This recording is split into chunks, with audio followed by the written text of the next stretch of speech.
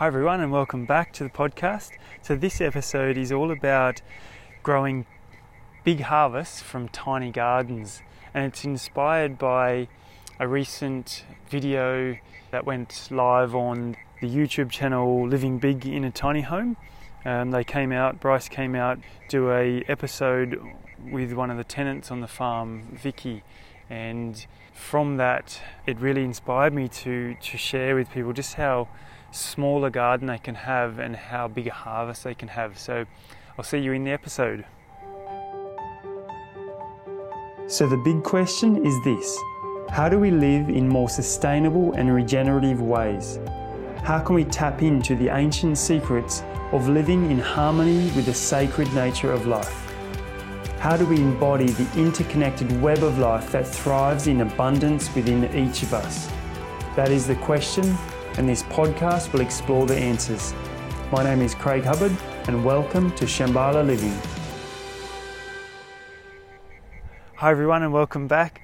So if you haven't seen it yet, then I'll put the link in the show notes, but there's an episode from Living Big in a Tiny House from Bryce Langston, and he came out to the farm just a couple of weeks ago and did a video on one of our tenants, Vicky Sinclair. And Vicky had a story where she was living in New Zealand in a house in Christchurch, and then the Christchurch earthquake came and demolished her house. She lost everything, and then over time she moved to Australia while they were waiting on rebuilding the house. And when she through this loss of this house and kind of going through the grieving process and getting ready to rebuild, she realised she didn't want a big house, and she saw just how much grief that brought her when she lost it all, and that inspired her to go small, to go tiny in fact. And she designed her own tiny house, and just about 6 months ago she moved that tiny house onto the farm.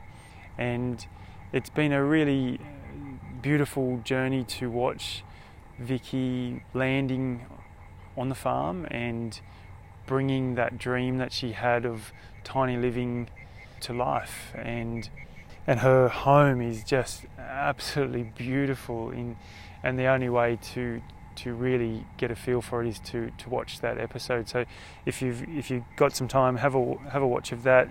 You'll meet Bryce and you'll see Vicky's house. And then Bryce and I had a walk around the farm, and we chatted about all things permaculture and food growing, and it was really inspiring to have that chat with him and talk about different things that we can do together to create more gardens in the world. And one of the things that came from it afterwards was this idea of tiny gardens and the idea of big harvests from tiny gardens. So we're considering doing a thing together where we're going to teach people how to set up a tiny garden with really big results, big harvests. And I think one of the biggest things, and this is what I wanted to do this episode on, is so many people I come across think that you need a lot of space, and I just want to really dispel that myth. And that's what this episode is the rant of that, to just get some ideas out there, get the ideation flowing.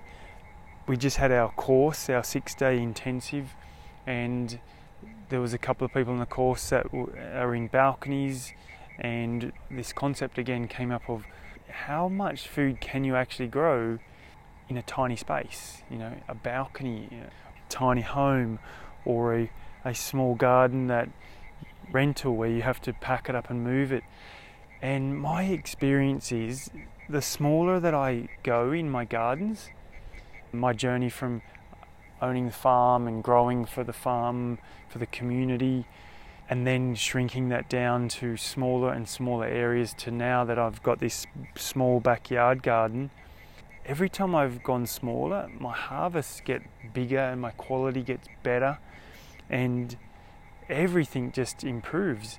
And that just blows me away that can happen. I initially came into food growing from the farming side, wanting to learn how to grow food for my family. Met Jim, the farmer, which I've talked about in other episodes, and wanted to learn how to scale it so I could be part of the solution to food in our local community on the Sunshine Coast. And since COVID happened and deciding to let go of the markets, there's been a few things that have all led back to tiny gardens. And not just tiny gardens, but I think tiny gardens really show us that the answer is to this big problem that we all have, that we're all part of, and that is, where does our food come from? How are we going to grow our food in sustainable, regenerative ways that don't need chemicals and that are not killing the soil, and where we're actually risking complete loss of our soil is the problem that we're currently facing as a species. Most of us don't know about that. It's not talked about. It's not something that many people want to talk about or have the answers for, but it's very clear that is the situation, that we are facing massive problems, and a lot of it stems from our food system.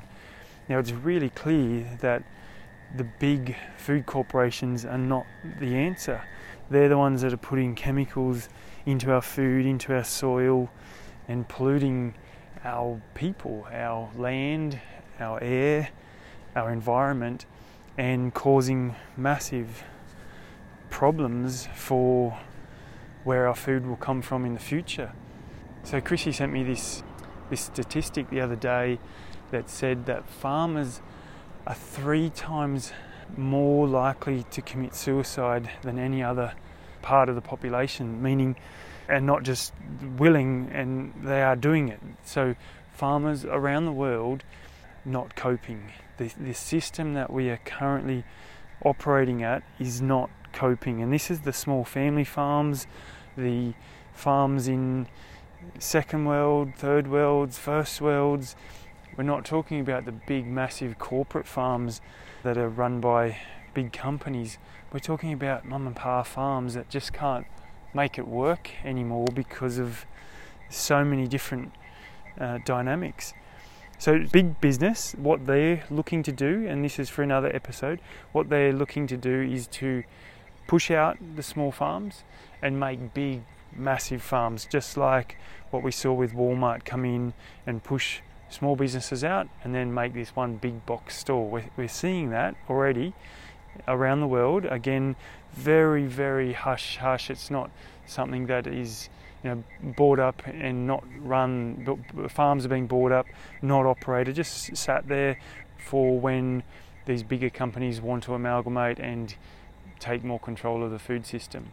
Then on the other hand, you've got the small farmers that are providing to community through farmers market, CSA, direct, farm gate, all those kind of things, but they're not handling the stress, the load, and they're committing suicide faster than anyone else on the planet. So to me, we've got big, loud warning bells ringing, and it's not necessarily an easy solution, but it may be the answer there.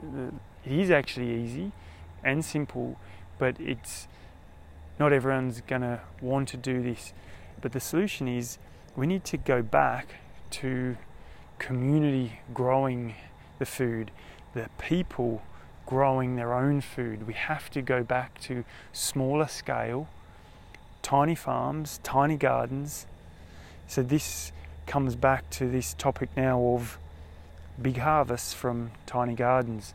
And my mission from seeing this episode, meeting Bryce, seeing all these factors that are out there is about farmers, seeing what's going on with the big corporate world or farming, seeing the damage of the soil and the environment, and seeing that we're not going to have soil for our future, for our family. My daughter, if we don't make changes now, is not going to grow up in a world where it's full of flowers and trees and all of the beauty and abundance that comes from the forests and everything that the soil provides for.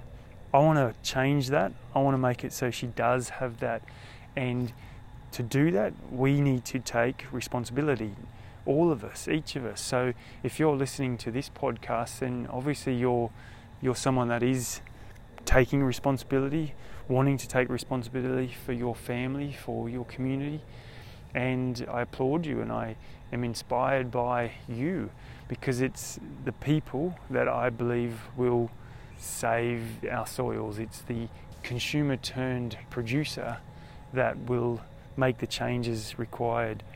And I really believe that just having a tiny garden, and a tiny garden could be a windowsill garden, a small backyard garden, a balcony garden, a pot plant garden, a vertical wall garden.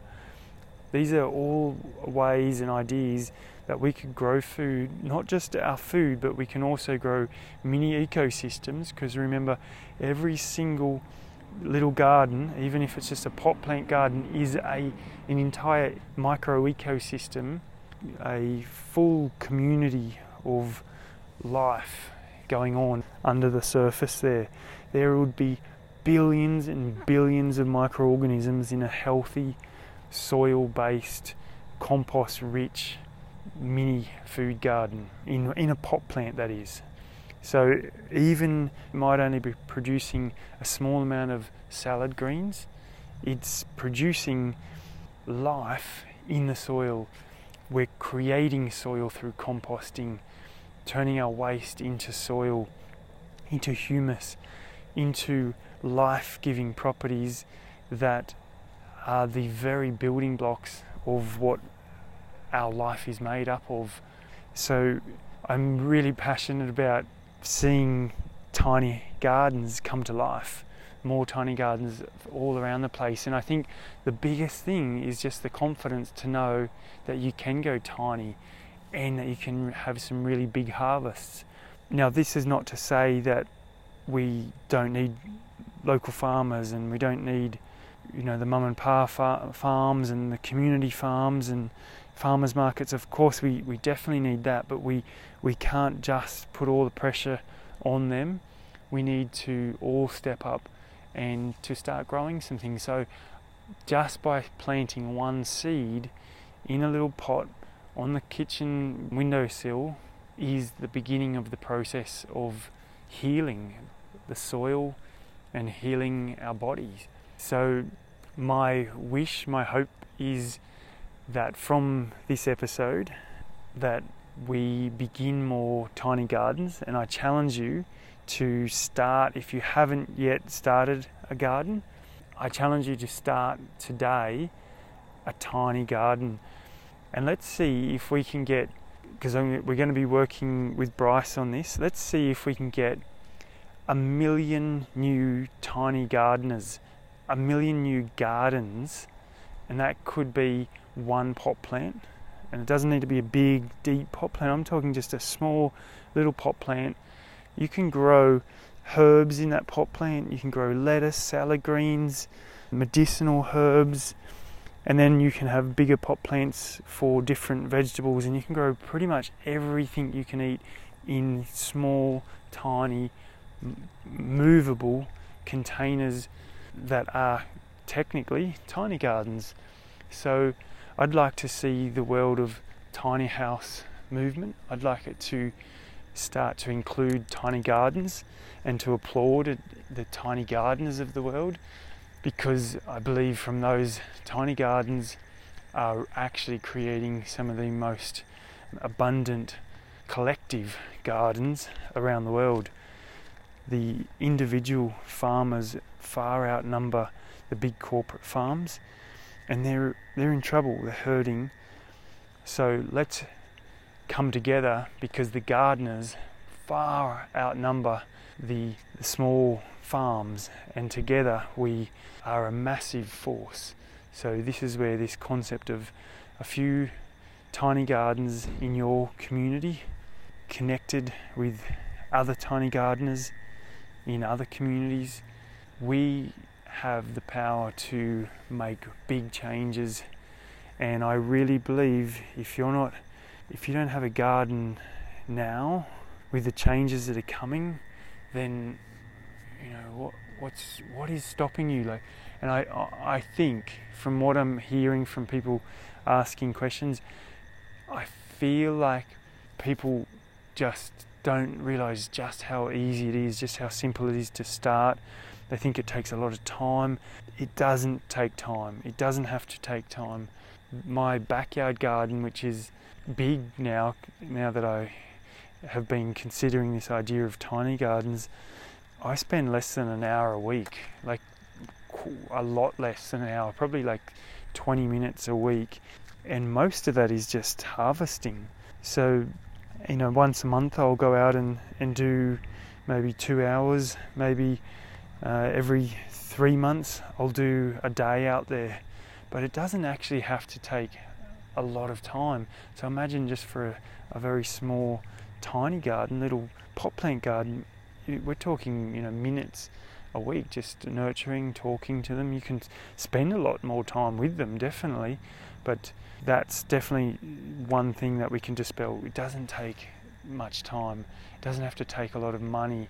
In fact, it doesn't have to take any money. You could start with an egg carton with some soil, preferably some compost, some good healthy compost, and a seed from one of the fruits or veggies in your fridge or in the fruit bowl, maybe a cucumber, and just get that sprouted and then plant that in, even if it was in a roadside garden or out the front or in a bigger pot plant, and let that trail up a trellis on your balcony, and you're going to have cucumbers.